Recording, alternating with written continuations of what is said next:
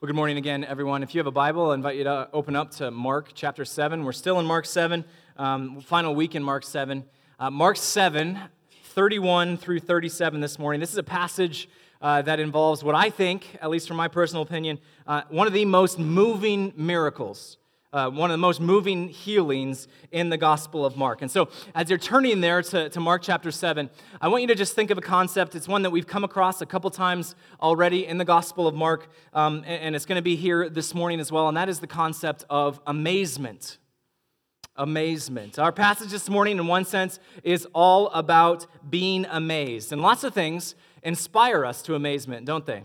We can be inspired by creation. This is why millions of people each year go visit national parks, travel hours or days to be amazed by canyons, mountains, the ocean, massive forests. We can be amazed by the generosity of others when they do something that's completely unexpected for us. We can be amazed at how fast a calendar year goes by or how fast kids grow. We can be amazed by a particularly good movie or a good book or a good concert. Lots of things can leave us amazed. And it's not only the good things that leave us amazed either. Sometimes it's the bad things. And so if you're a fan of sports, maybe you have experienced a different type of amazement that comes from this place of disappointment. And have you ever found yourself, if you enjoy sports, saying, how on earth did we blow that lead? It's a form of amazement, but that's rooted in disappointment. Or, why on earth did we trade that player? Why didn't we go for two there at the end of the game? If we spend a little time thinking about it, a number of things under the sun leave us amazed. I think a lot of times when we are amazed, we can actually feel this need to share that amazement with others. So let me give you an example from yesterday. Yesterday, I was eating breakfast, and there was this new documentary that came out this past week called Jesus in Athens. We're actually going to hopefully show it here sometime at the church next month. It's just about how God is at work in the city of Athens, among the refugee community, and bringing many, many people from across the globe to faith in Him. And I was watching this over breakfast, and Crystal was doing something else in the other room, and I actually had to stop watching it because every single time I got to a certain part or a certain story was done, I'd have to pause, and then I'd rewind it, go hunt Crystal down, give her the phone, and say, okay, now you need to watch this so we can talk about it. We can both be amazed together. A lot of times when we experience this amazement, we want to share it with other people. And so if you talk to someone who has just gotten back from Yellowstone or from the Grand Canyon, they'll probably pull out their phone and show you a picture or two. Or first-time parents, first-time grandparents, if you ask them how things are going with their child, be careful because you will be under just an absolute onslaught of hundreds and hundreds and hundreds of pictures because of this sense of amazement. We have a tendency to share things with others when we are amazed, and so it's not all that surprising what takes place with the crowds here in the Gospel of Mark, chapter 7, when they're unable to be silent about this incredible thing that they have just seen Jesus do. I mentioned that Mark 7, 31 through 37 is this healing in the Gospel of Mark, but it is very, very different than other healings. It would be wrong for us to just conclude that this is the exact same thing, and so we can just skim it, or we can just skip over it. Mark 7, 31 through 37, this story is only found in the Gospel of Mark. He's the only gospel writer to include this story, and so he gives it a place of prominence, very close to the end of the first half of his gospel. And I just want to remind ourselves of the purpose of Mark's gospel for us, what we've seen so far in this first half of the Gospel of Mark. Mark chapter 1 through Mark chapter 8, all of it is concerned with primarily one question. And that question is simply this: who is Jesus? Who is Jesus? And then right from the very beginning, before we even have a chance to understand that's his question that he wants us to wrestle with, he actually gives us the answer. Mark chapter 1, verse 1 says this: the beginning of the gospel of Jesus Christ, the Son of God. Mark writes his gospel with a purpose. His gospel is a history, it's historical, yes, but he's also trying to convince us of something. That Jesus is not just an ordinary man. He is the God who took on flesh. And what was a radical and even ridiculous notion thousands of years ago, today is no less radical. It is no less ridiculous for us in the culture that we live in. In the climate of today, we may accept that there is this historical Jesus that lived thousands of years ago, but he almost certainly wasn't God, if there is a God. And Mark lived in a culture that is very similar. They may not have denied the existence of God or the gods, but they certainly denied that Jesus was one of them. The notion that Jesus was God himself would have been impossible. It would have been ridiculous. It would have been offensive. And so in every story in the first half of Mark's gospel, he is telling us, he is using that story to give us this overwhelming mountain of evidence. He's just throwing story after story after story on top of each other to confront us with the question, who is Jesus? And the answer is Jesus is God.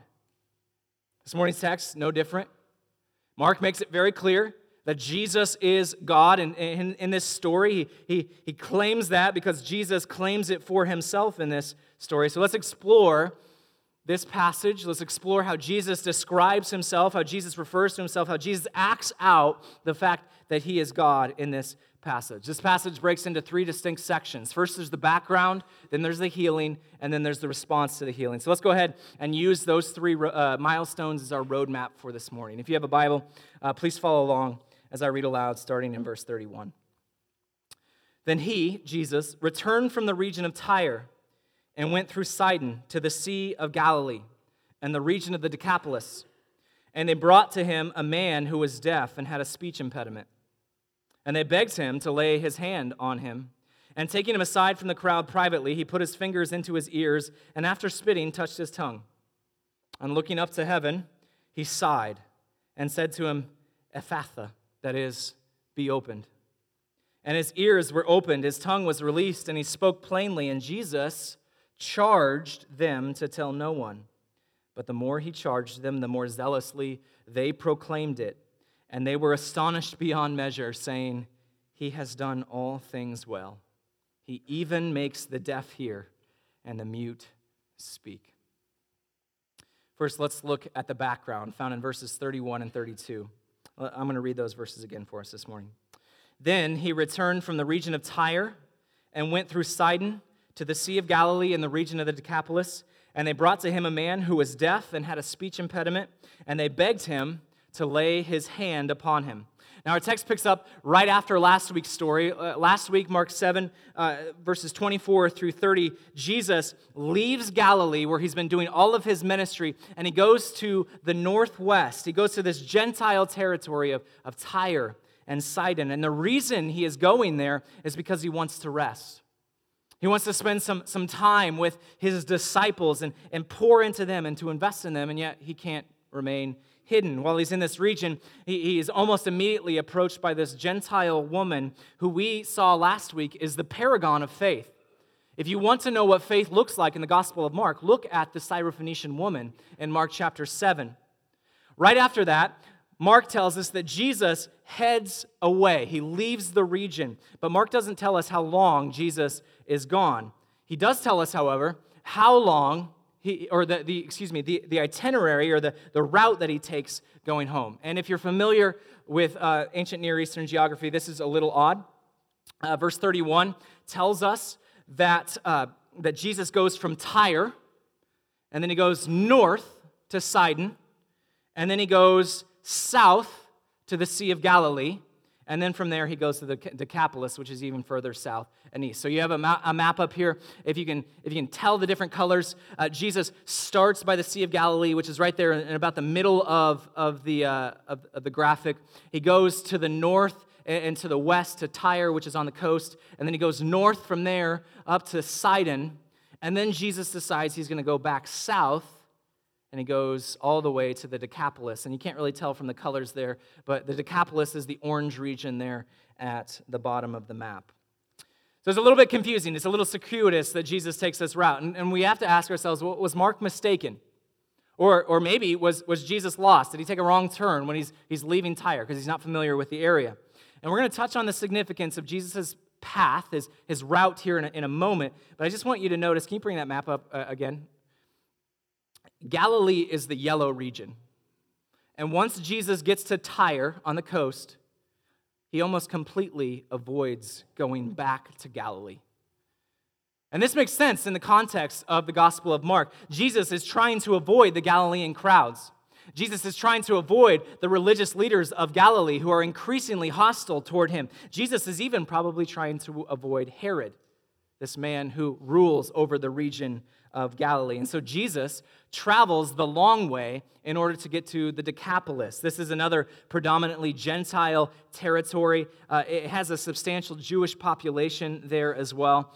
And this region of the Decapolis, when he gets there, he's met by another large crowd. And this is the second time that Jesus has been to the Decapolis in the Gospel of Mark. Mark chapter 5 tells us of the first time Jesus goes to the Decapolis. It's when he heals the man who is possessed by the number of demons that call themselves Legion, this man who begs Jesus to travel with him.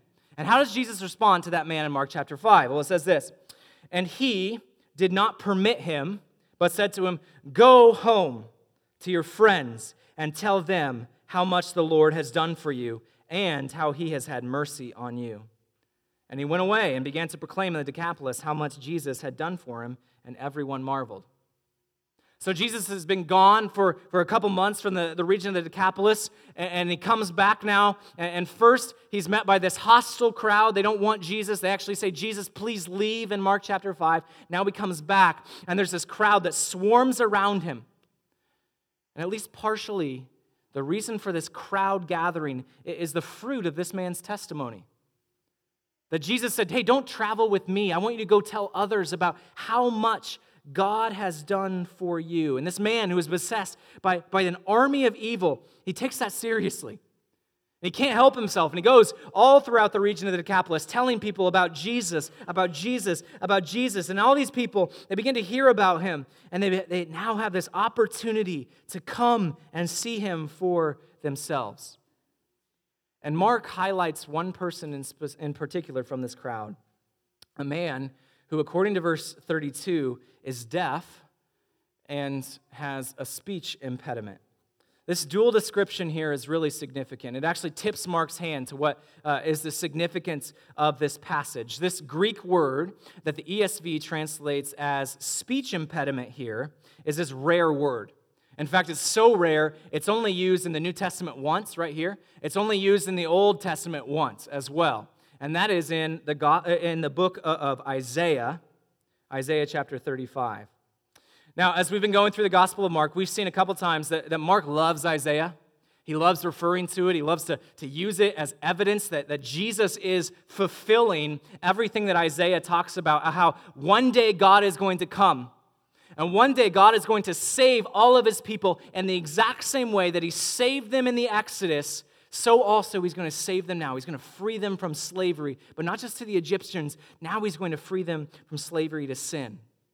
In Isaiah 35, he quotes it in the exact same way. I want to just read two verses for you this morning. Isaiah 35, talking about when God's kingdom will finally come. It says this, "Then the eyes of the blind shall be opened, and the ears of the deaf unstopped. Then shall the lame man leap like a deer, and the tongue of the mute sing for joy." The word mute there, also speech impediment. "For waters break forth in the wilderness and streams in the desert." So Isaiah is looking forward to the future, and he's saying, hey, you know what? There's going to be a day. Someday, God is going to come back, and he's going to heal everyone. If you have an affliction, God is going to heal that someday. There's this pastor in the Twin Cities. His name is Jason Meyer. And he says, our text, if you notice how it begins, it says, "Then the eyes of the blind shall be opened." So the text says, then. Well, this is incredibly good news, and so we're left wondering, well, when is then? Well, he tells us just a few verses earlier in Isaiah 35, verses 3 and 4. "Strengthen the weak hands, make firm the feeble knees. Say to those who have an anxious heart, be strong. Fear not. Behold, your God will come with vengeance, with the recompense of God. He will come and save you." So when is it that the ears of the deaf will be unstopped? When is it that the tongue of the mute will be healed? The one who has this speech impediment will be able to sing for joy. Well, verse 4 of Isaiah 35 tells us it's when God comes. When God comes on the scene, that's when all of this is going to happen. And God is coming, according to Isaiah. And when he comes, he's going to fix everything that's wrong in his creation, everything that's broken in his creation. But it still doesn't tell us when. He doesn't give us a specific in those verses.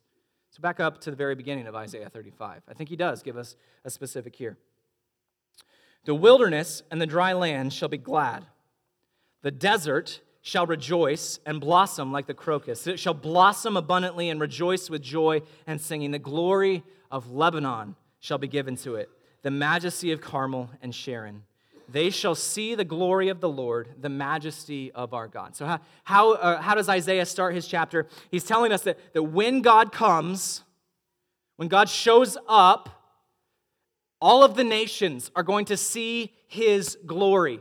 Places like Lebanon and Carmel and Sharon, these places that don't know God, that are far from God, they are going to see God's glory when he returns. Now here's the significant thing. Where has Jesus been ministering at this point? Has he been ministering in Israel, or has he been among the nations? He's been in the region of Tyre and Sidon, in this Gentile area, among the nations. There's a theologian, his name is James Edwards. He makes this connection very specific. He says, in the Old Testament, this region called Lebanon is now today known as Tyre and Sidon. So Isaiah knew this region as Lebanon. And he says, one day Lebanon is going to see the glory of the Lord. And then we get to Mark. And we see that Jesus is traveling through the area of Lebanon in his day, Tyre and Sidon. And the nations, these people are beginning to see his glory.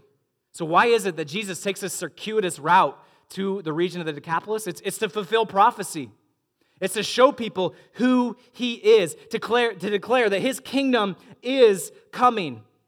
This is incredible that even Jesus' travel plans declare that he is God and that he is coming to save us. And so here at the beginning of this story, we haven't even gotten to the healing itself yet. We can predict what's going to happen.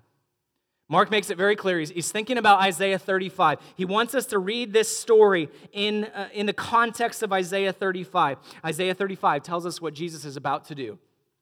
It says this in verse 6, the first half. Then the lame man shall leap like a deer, and the tongue of the mute sing for joy. So we go into this already knowing that Jesus is going to heal this man. That his power is going to heal this man in a way that only God can heal. He's going to do something unprecedented because Jesus is someone unprecedented. He is not just a traveling healer. He is, to use the language of Isaiah 35, verse 4, he is the God who comes to save us. And this leads us to our first truth in this passage this morning, and that's simply this. Jesus is going to bring the new creation. Jesus is going to bring the new creation. The Bible begins by telling us that God creates everything. God makes everything very good, but as we all know and have experienced, it doesn't stay that way. With sin comes the brokenness of this world, and we each experience that each and every day of our lives. People get sick. People die. People are born with legs or eyes or ears or mouths that don't work properly or they don't work at all. People get diagnosed with various sorts of diseases and autoimmune diseases and all sorts of things. People are born with mental disabilities. All around us, we see the proof of the fall, the destruction that sin has brought upon God's creation. And from the moment sin breaks God's creation, God says, I've got a plan to fix it. I've got a plan to fix it. And that's what Isaiah tells us. Isaiah 35 says, hey, you know what? God's got a plan. God is going to come someday. He's going to fix it. He's going to restore your body to its fullness. He's going to give me, Jordan, full sight for the very first time in my entire life. He's going to heal your body of autoimmune diseases, and it's coming because He is coming. And when He comes, He's going to do something even better than just make everything very good. He's going to remake everything very good. Mark takes that and goes a step further. He doesn't just say God is coming. He says, you know what? God is here. God has come. And we're going to soon see it's not just that He's going to make everything very good. He's going to remake it very good. And this is an incredible promise of hope for those who suffer. The Apostle Paul suffered from some sort of a physical affliction, and we don't really know the details of that. But Paul reminds us of where our hope is, how we should look at our suffering in the light of the hope of God's future promise. It says this, 2 Corinthians 4. So we do not lose heart. Though our outer self is wasting away, our inner self is being renewed day by day. For this light, momentary affliction is preparing us for an eternal weight of glory beyond all comparison. Why is it that we do not lose heart? Why is it that we remain confident in what God is going to do for us? Is because even though your outer self is wasting away, even though your outer self is decaying, even though your outer self is dying, we don't lose heart because the affliction that comes is so light and momentary compared to the incredible, beautiful weight of glory that awaits us in the new creation. If you find yourself, and you're suffering, and you're longing for resurrection, this passage in Mark says, don't lose heart. Don't lose heart. Isaiah tells us that God is coming. He's bringing this new creation with Him. Mark tells us God has come, and because He has come, we can be confident that His new creation is coming as well. That's the background of this passage. Let's go to our second section, the healing in verse 33. And taking him aside from the crowd privately, He put His fingers into his ears, and after spitting, touched his tongue. And looking up to heaven, He sighed and said to him, Ephphatha, that is, be opened. And his ears were opened, and his tongue was released, and he spoke plainly. I think of all the healings recorded in the Gospels, this one is the one that impacts me the most. It's one of the clearest displays in the entire Gospels of Jesus' mercy and compassion. And it's for this man who, in the world's eyes, is of very little value. He doesn't contribute much. He can't contribute much.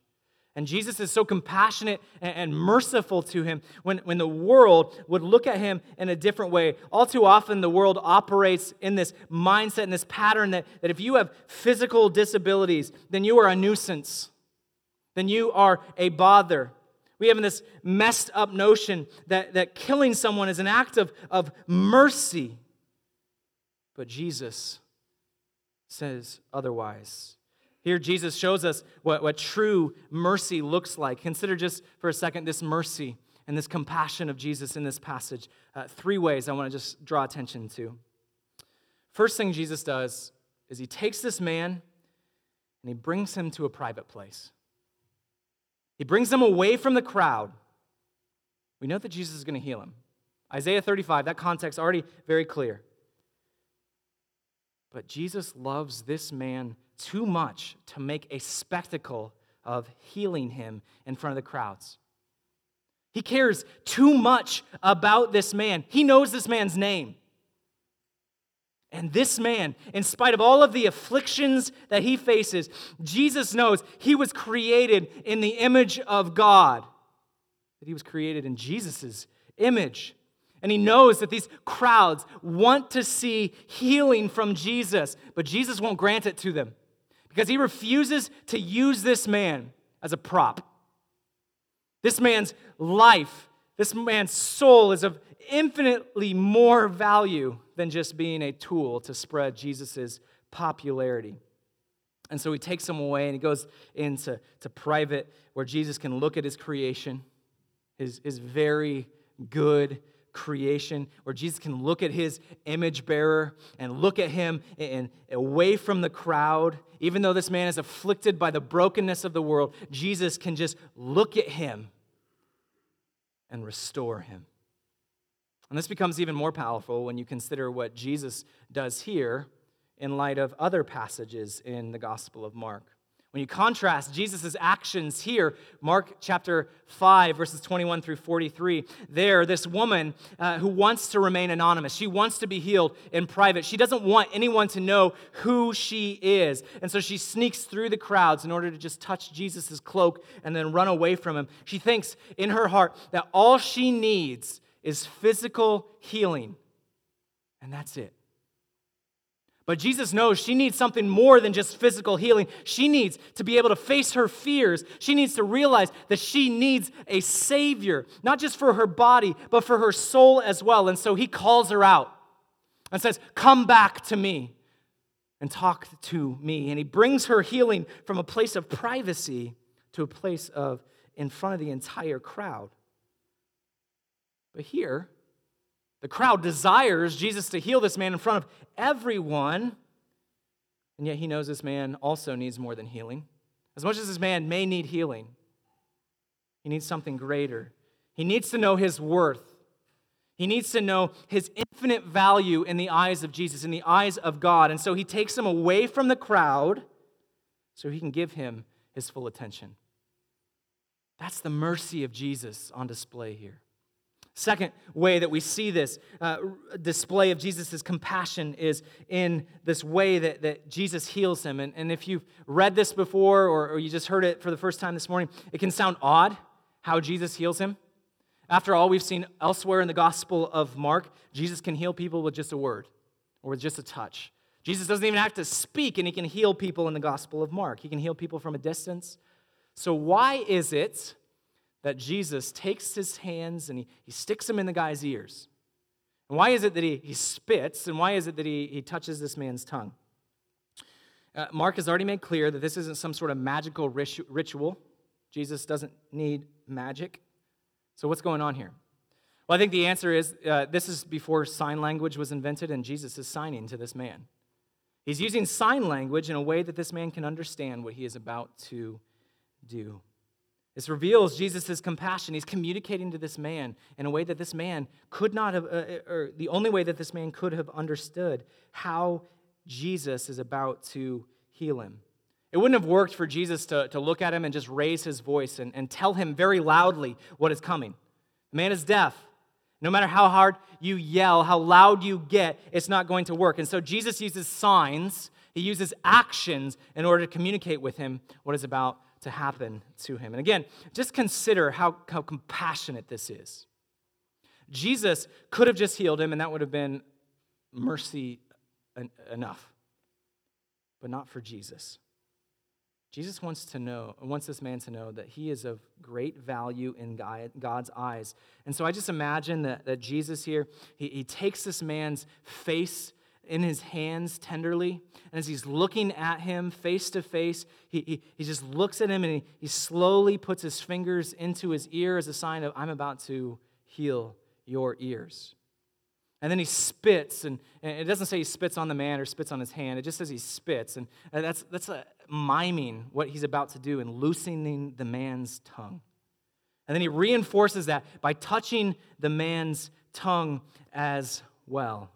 He wants this man to know what's about to happen through the power of God. And that's why Jesus looks up to the heavens. He looks up to his heavenly Father saying, hey, you know what? God is the one who's in charge. I'm doing this in part of God's will. Everything that I do is in obedience to God himself. And then what does the text tell us? What does he do next? It tells us that he sighs. And that sigh is the third sign of compassion in this passage. Why is it that Jesus sighs here? Why is it that Jesus sighs? I think it's because his heart hurts at what has become of his creation. Remember, Jesus is God himself. Mark is making that very clear, that he is the creator. He creates men and women to live forever, to live unencumbered by the brokenness of sin, to live unencumbered from sickness and pain and hurt. He created them to rule over his creation alongside of him. And he knows what he intended for his creation. And he looks at this man and he knows this is not it.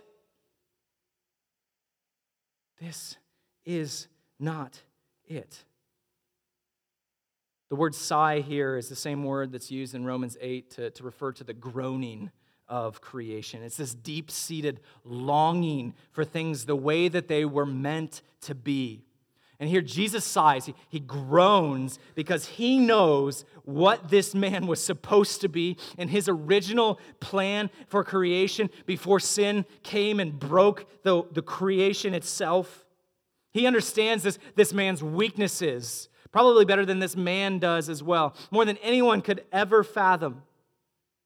And he groans. That's just his incredible gift, isn't it? To have this God who sighs, to have this God who groans in the face of our afflictions, in the face of our pains, not because he's unable to do anything about them, but because he fully resonates with us.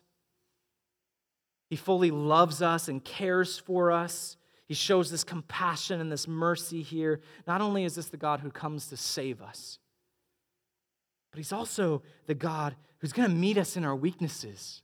He's going to meet us in our hurts and our afflictions in his display of his perfect love for us. And that's exactly what Jesus does here, isn't it? He says, be opened, and he uses Aramaic, which is the common language of the day. He doesn't use magic words. He doesn't need them. He just says, be opened. And it happens. Just like that. This man is healed, completely and fully healed. Completely and fully healed. If you've ever had the opportunity to look at videos on YouTube of those who cannot hear or cannot hear well, being able, because of technology, to hear for the first time, they're just overcome with joy, overcome with emotion. Take a look on YouTube. It is absolutely incredible. That's exactly what's happening here. It's this moment of pure joy. And this man, for the first time in his life, he can speak, he can hear. Isaiah 35 tells us that the tongue of the mute will sing for joy. And after studying this story, of course that's what happens, right? Of course that's what takes place in this moment. This man has been healed. Jesus has met him in his weakness, in his affliction, and he's healed him. The man can hear and the man can speak. And that's the second truth from this text this morning as well. Jesus deeply cares about you. Jesus deeply cares about you and your weakness. Jesus' love, compassion for you, the exact same as his love and compassion for this man. In a way that no one else fully knows, Jesus knows exactly what you are going through. Jesus knows exactly the pain that you experience, and he sighs. He groans at that pain, at that hurt, at that loss that you experience. Jesus has come to save you, but he doesn't do it from a distance. He doesn't do it impersonally. He does it by entering into your weakness and meeting you there. And if you think that no one cares today, this text tells us otherwise in a way that you can't even fathom, that you can't even begin to grasp. Jesus knows. And Jesus came to heal you. Our second text our second passage, part of this passage is all about the compassion of Jesus in this healing. The third piece, the story closes with this response from the crowd, starting in verse 36. And Jesus charged them to tell no one. But the more he charged them, the more zealously they proclaimed it. And they were astonished beyond measure, saying, he has done all things well. He even makes the deaf hear and the mute speak. And as you hear that, can't say I'm all that surprised, are you? I'm not all that surprised at the response of the crowd. And I'm not justifying their disobedience to what Jesus said and Jesus commanded them to. I'm just recognizing the power of what just took place. Jesus charges them, he commands them over and over and over to not spread the word about this miracle, to not tell people about it. He doesn't want people connecting the dots on their own, not yet, between what Jesus is able to do, what Jesus is doing, in Isaiah 35 in this new creation. He doesn't want people to make that connection just yet. And so he tells them, don't tell anyone yet. But they keep doing it, and they keep doing it, keep doing it. It just bubbles out of them. And we're going to come back to that command for a silence here in a moment. But notice what verse 37 says. Verse 37 tells us that they were astonished beyond measure.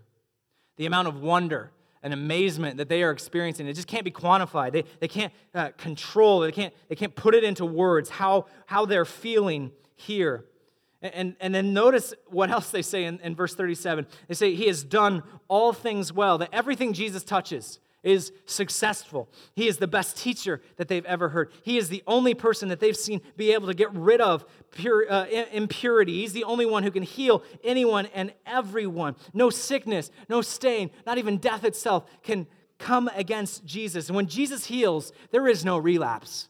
When Jesus heals, there are no complications. There's no recovery period.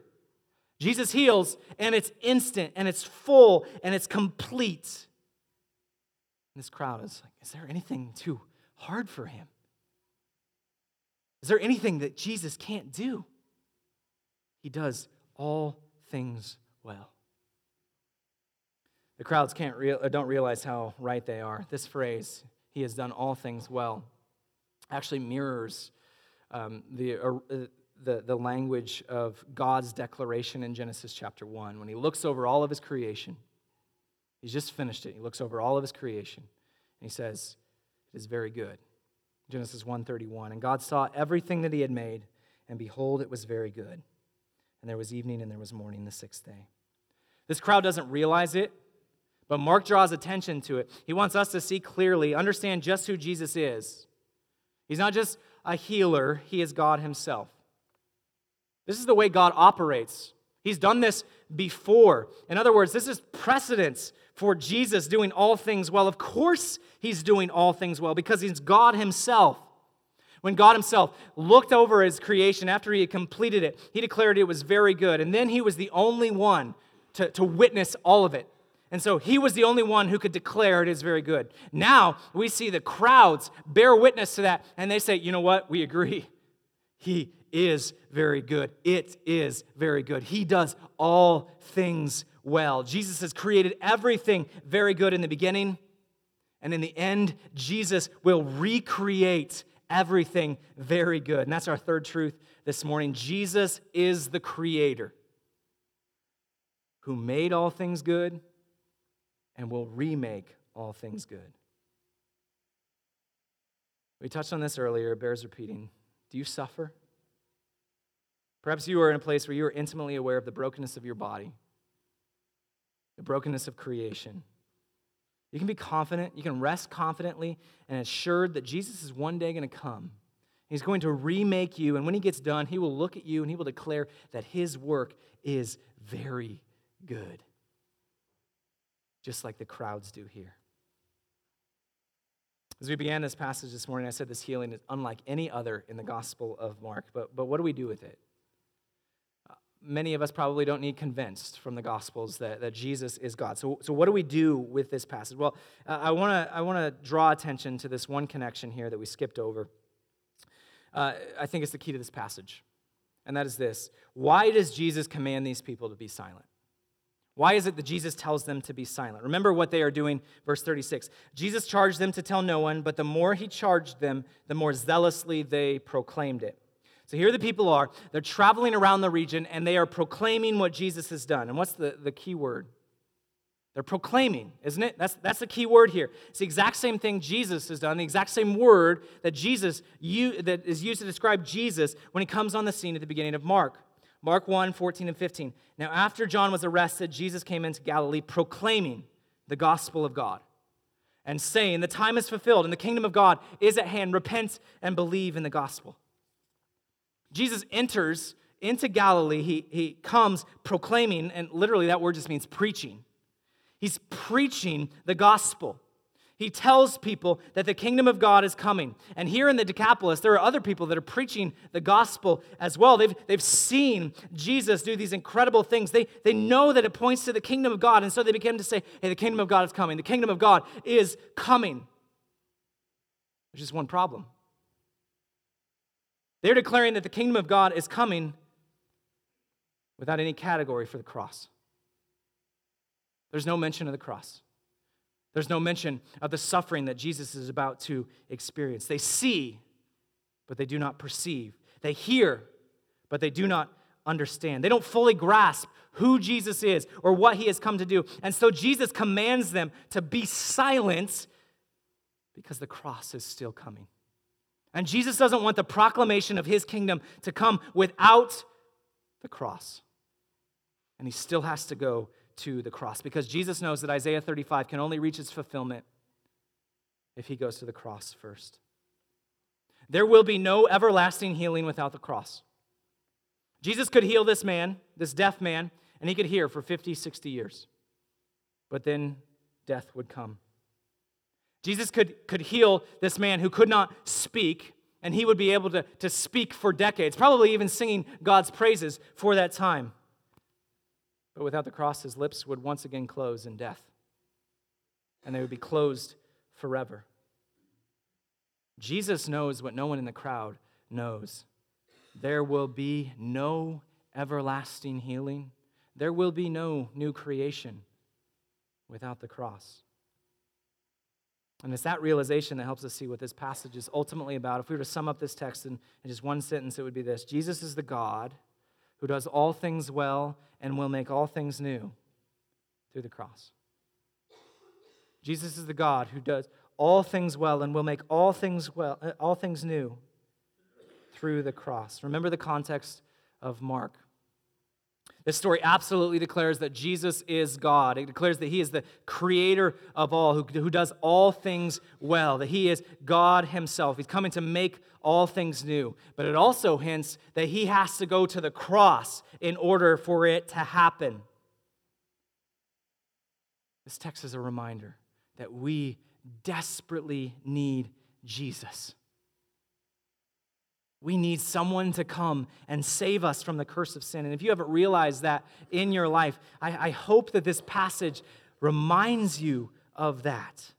That you will realize that you have a God who, like Jesus does for this man, promises you a new creation, will bring you into it, who meets you in your weakness, meets you in your suffering, meets you in your hardship, and will make you new. He will not just bring you healing for a day or a decade, or several decades, but who will bring you healing for all eternity. Jesus is the God who does all things well and will make all things new. And it comes through the cross. Let's pray. God, we thank you for your word. And like the crowd here, we just want to confess that you do all things well.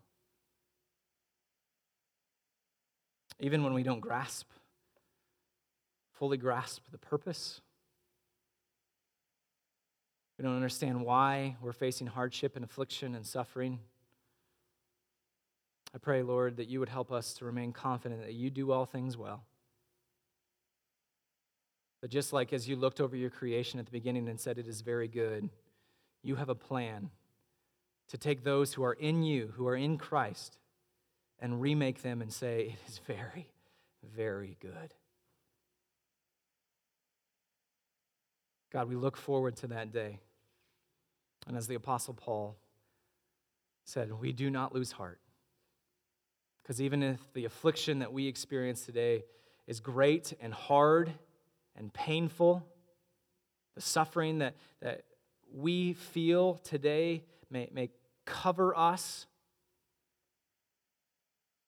God, we know that it is light and momentary compared to the eternal weight of glory that awaits us in your new creation. Thank you, Jesus, for your mercy. It's in your name that we pray. Amen. This has been a presentation of CrossWinds Church. More of Pastor Jordan's sermons can be found online at crosswinds.tv. Thanks for being with us, and may God continue to enrich your life.